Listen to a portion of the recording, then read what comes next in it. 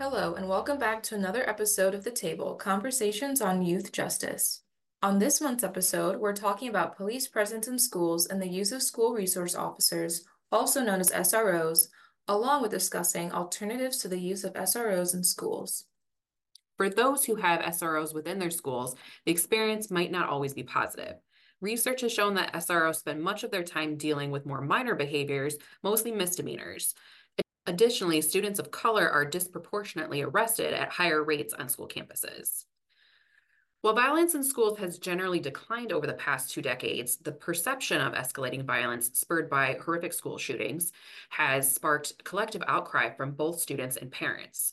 In response to their demands to safeguard schools, Michigan policymakers have invested hundreds of millions of dollars to bolster security and disciplinary measures, from school hardening, such as installation of metal detectors, key cards, and security cameras, to the adoption of zero tolerance policy that requires suspension or expulsion of students after a single infraction. Perhaps the most significant change was the dramatic increase of police or SROs in schools. While the intent was to increase school safety, some of these efforts have actually had an adverse impact, failing to address the root cause of violence and instead criminalizing typical adolescent behavior. Some of these policies have been found to be generally ineffective at preventing violence, such as the use of metal detectors, and others have been even overturned, such as zero tolerance policies. Zero tolerance is a policy of not allowing any violations of a rule or a law. When a school has a zero tolerance policy for tardiness, for example, it means that students are punished the first time they're late to school. With that in mind, Communities United, based in Chicago, partnered with 5 other nonprofit organizations to create whole school comprehensive safety plans to address school safety using non-punitive, holistic approaches. The schools are encouraged to think holistically about their individual needs with consideration to recommendations that came out of an extensive community-led process. In addition, schools can be inspired by other school models across the district who have been successful in transitioning to a more holistic and proactive approach. And now we will hear from Maria Degillo of Communities United, a survivor-led racial justice organization based in Chicago.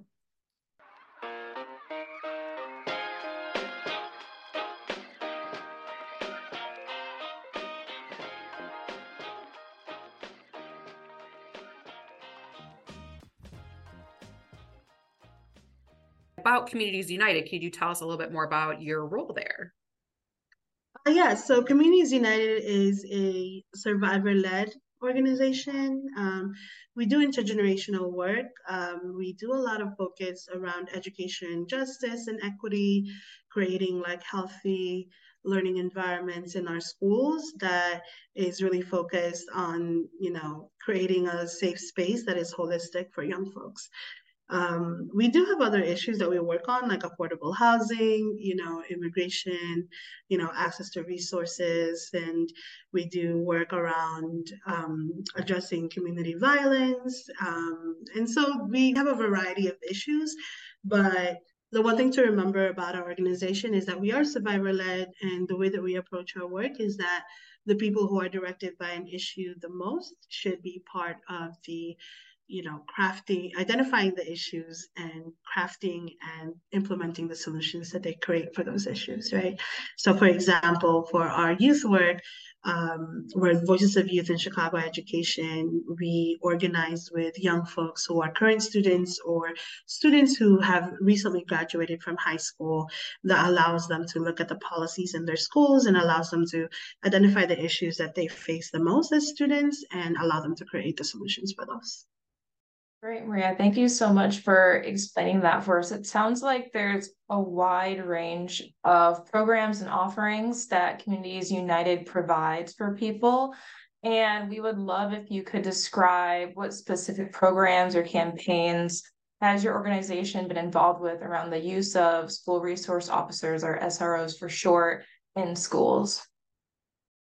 Yeah, so Communities United has been around since 2000. I actually came into the organization in 2006. I was one of the young people that came into the organization, and although we had a pivotal point in 2020, the work around creating education equity and creating safe, healthier learning environments has been a work that we've been doing since 2006.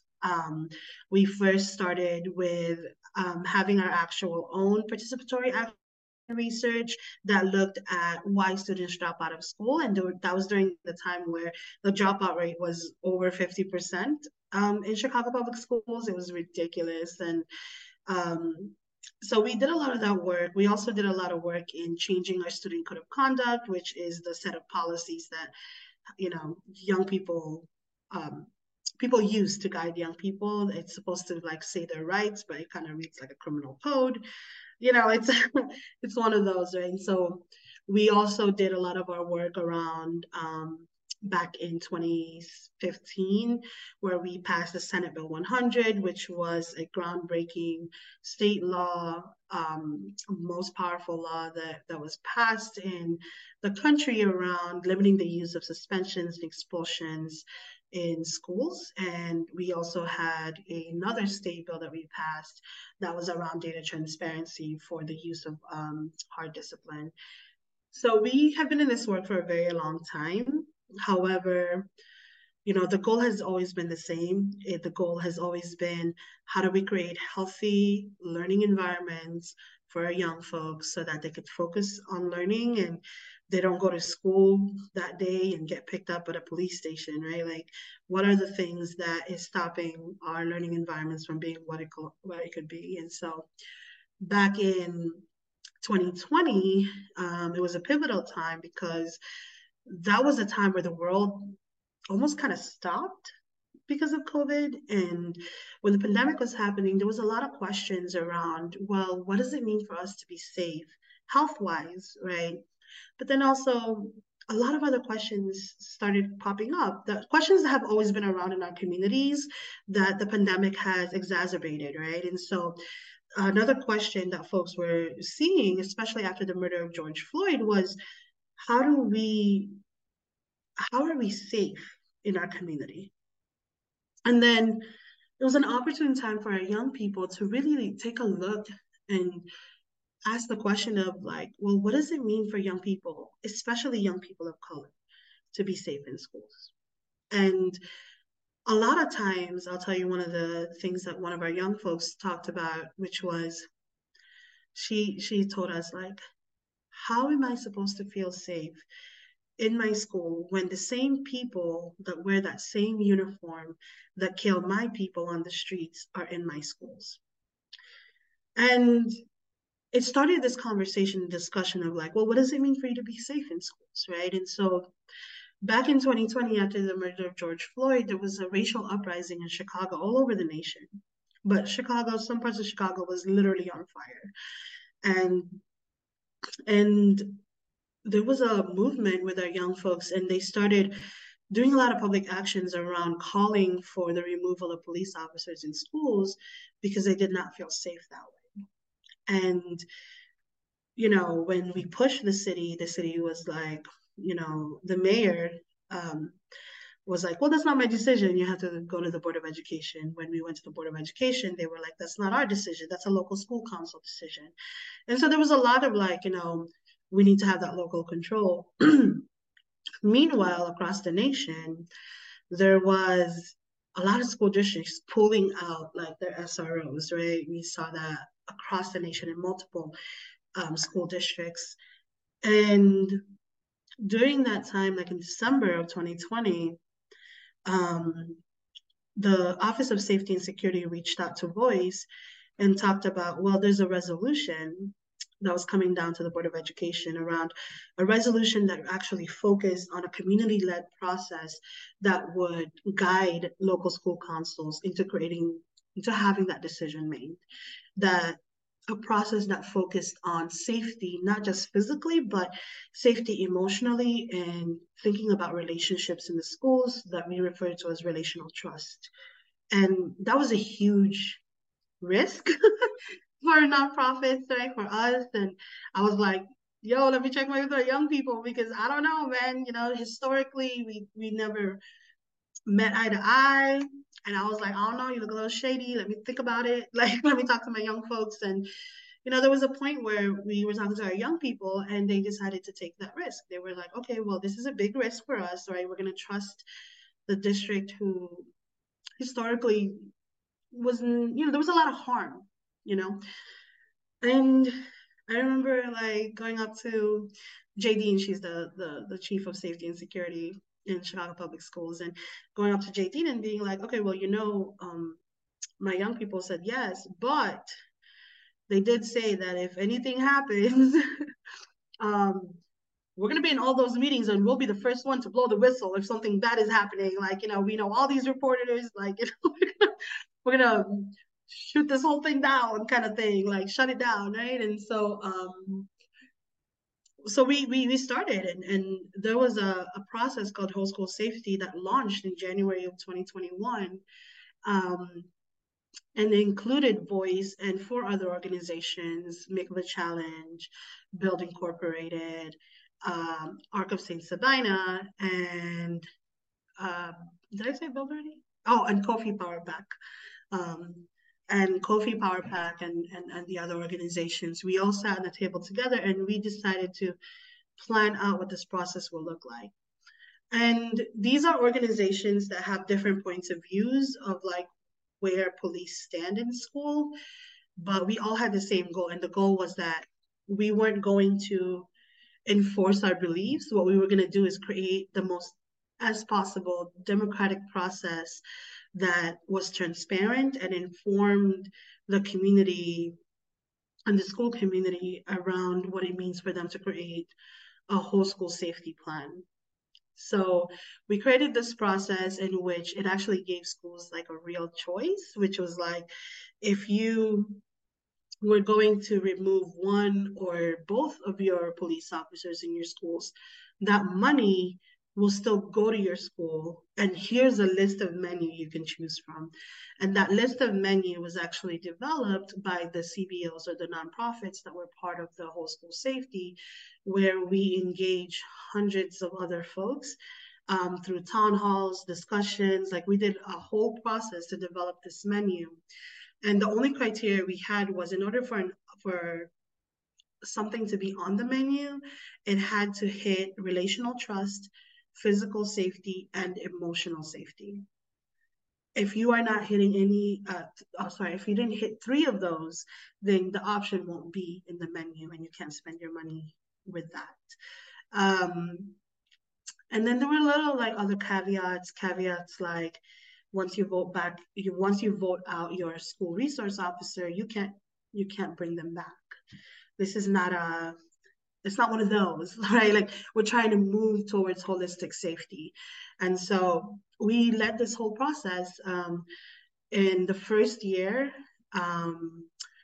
We were able to reallocate $3.8 million from school resource officers to holistic approaches.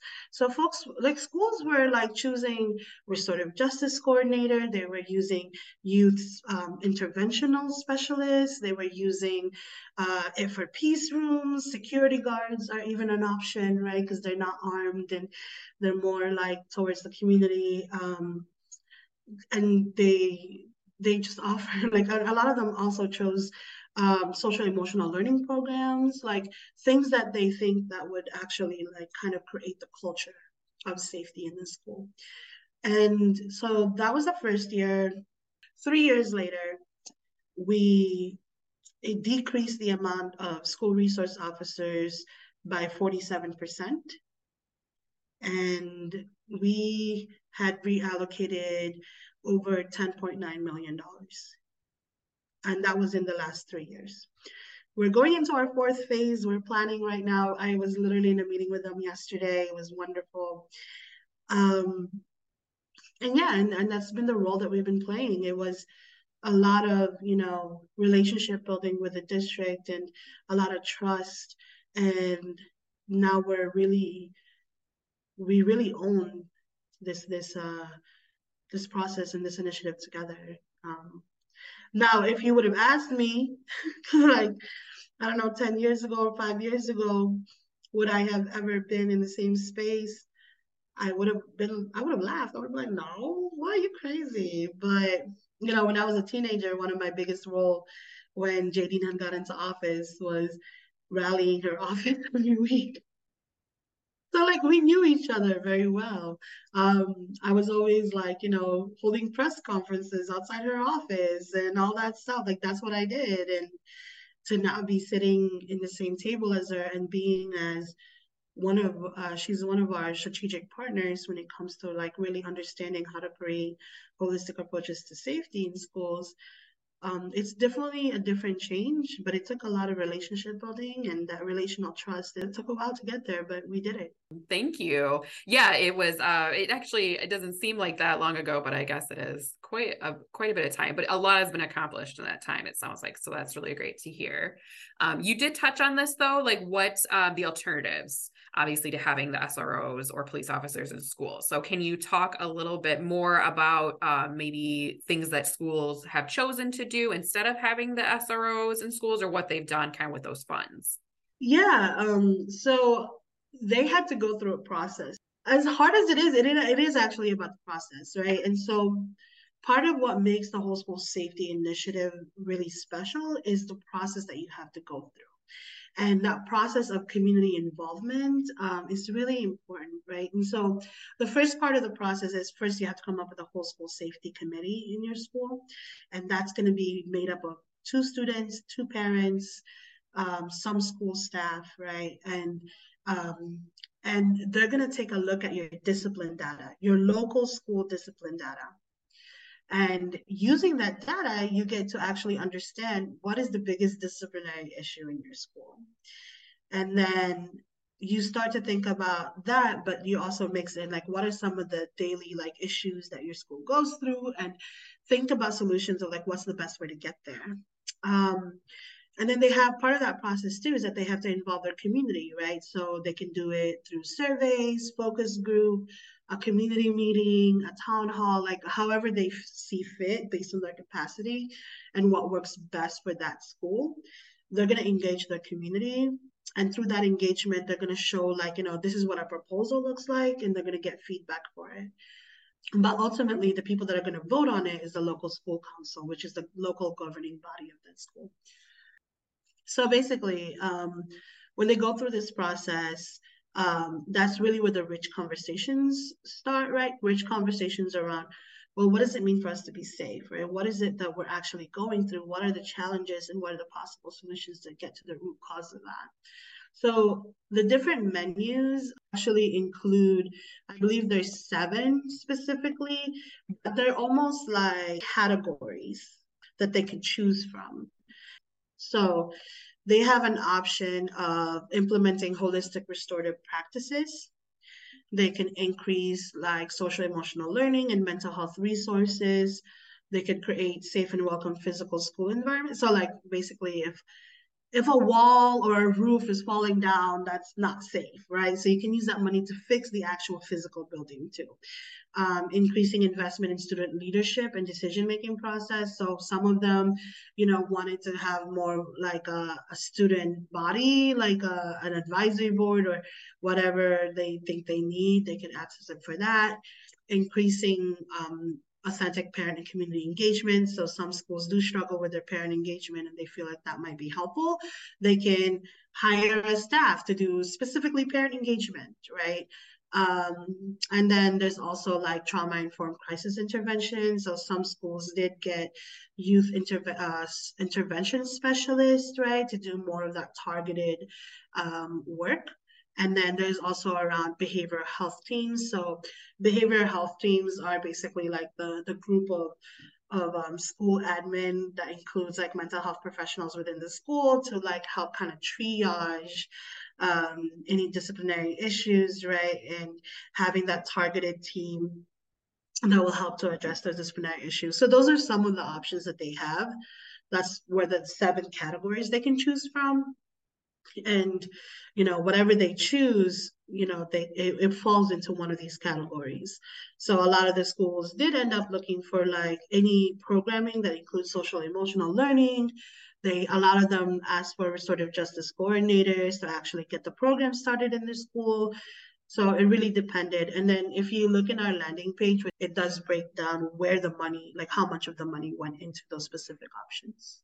Thank you for sharing that breakdown. That was really helpful. And I love that it covers a wide variety of tools that people can use and schools can use in order to help. I was curious as well, after you implemented these programs in schools, did you see more positive outcomes, or did schools report that they saw like a positive change within the school setting? Or I'm not sure if that's a little harder to track or if there's not anything in place yet to track that.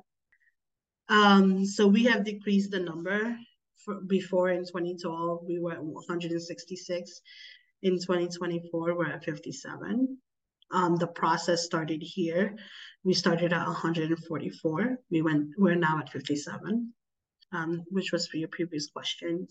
It was really around climate and culture coordinator, security officers, MTSS coordinators, an assistant principal, an interventionalist, programming, safe passage so that students can cross safely to get to the school, and even staff professional development was part of that money.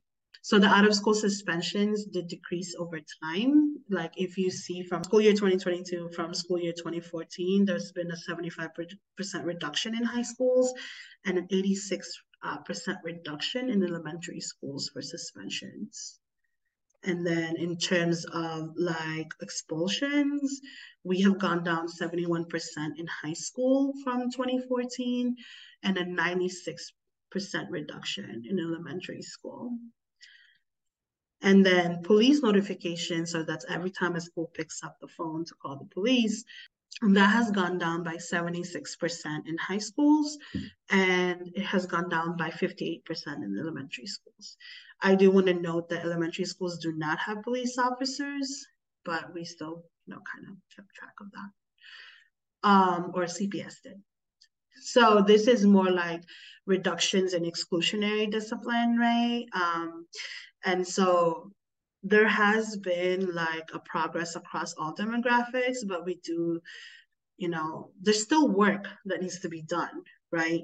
Like the fact that 11% of our Black population is still experiencing this exclusionary discipline is not okay, in comparison to like the, Latinx and white counterparts, right? So there's still work to be done, but it's also important to acknowledge the work that has been done, if that makes any sense. So yes, there's a lot of stuff that did happen, but there's still a lot more work to do. For sure. Yeah. Always have to look back and see how far you've come with things. You've definitely made a big improvement to some of these aspects, which kind of leads us into what I wanted to ask next, which is where kind of are things going with the, not just Communities United, but what are some other programs that are ongoing, or what are some next steps, or what the future look like, for some of these alternatives that are being implemented in schools? Yeah, I mean, what's exciting about whole school safety is that, I don't know if you remember, but from the beginning of this podcast, we talked about like, we were like, yeah, we want to remove all the police officers in schools. This is for voice, right?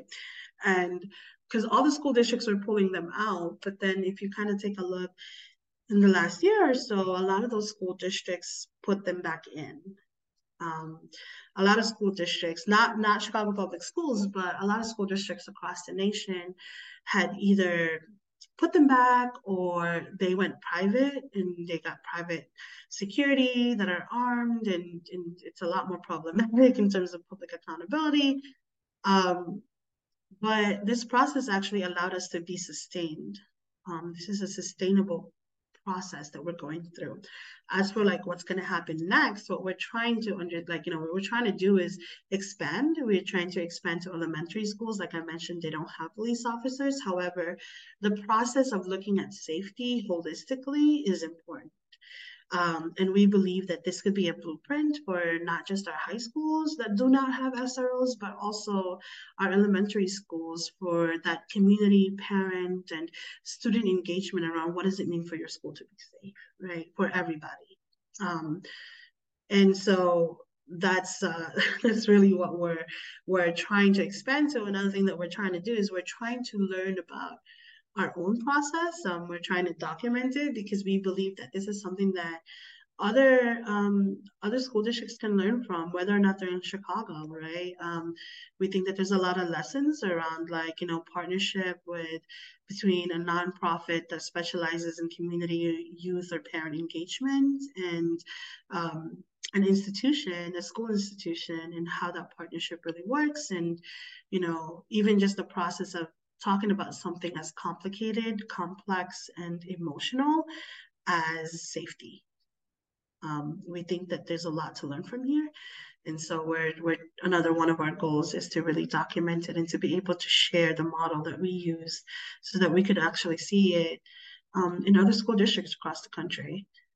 I think that sounds really great, even just seeing the progress that's been made in less than 10 years from the data you showed us and imagining that implemented throughout multiple states. I just think that would be such a huge improvement for the learning and emotional and physical environment of the kids who are involved.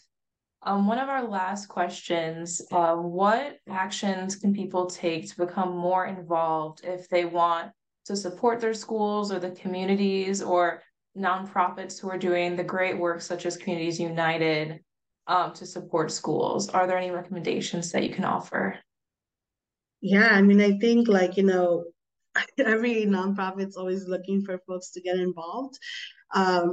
We acknowledge like there's only about 40 schools in Chicago Public School left that have school resource officers, but even that, I mean, we're only 5 organizations.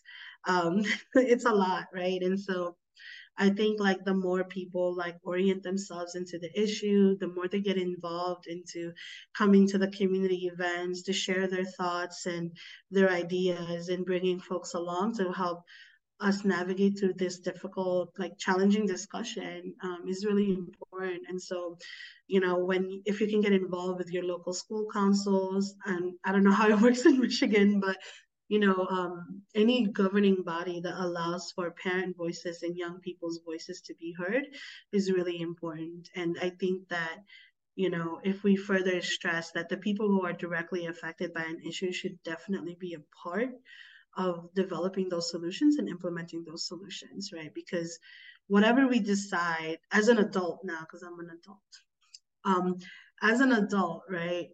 Um, I'm not the one that has to follow all the rules that is going to be set forth on students.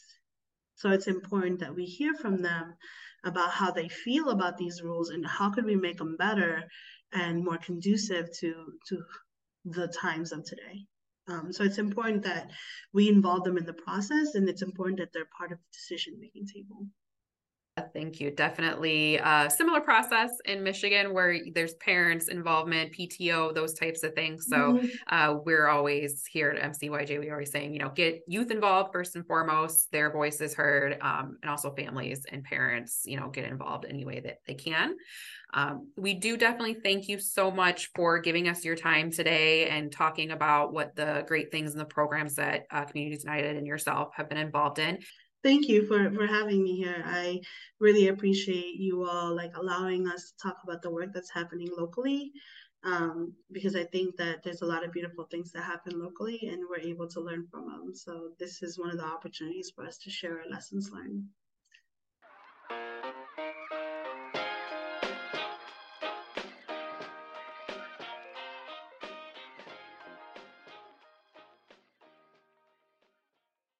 In speaking with Maria, it is clear that creating and sustaining safety in schools can be accomplished through other means that do not necessarily require police or SRO presence. By creating a menu of trauma-informed approaches, individual school systems can choose which solutions work best for their particular student population. It is also paramount to include youth voices in identifying the issues surrounding school safety and providing alternatives.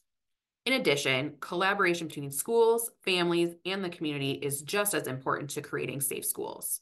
While more work needs to be done in creating these safe schools, groups like Communities United have created a model for other communities to follow.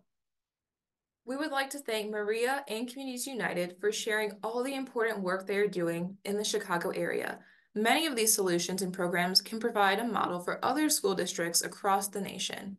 To learn more about Communities United and their alternative school safety plans, you can visit their website, which is provided in the show notes.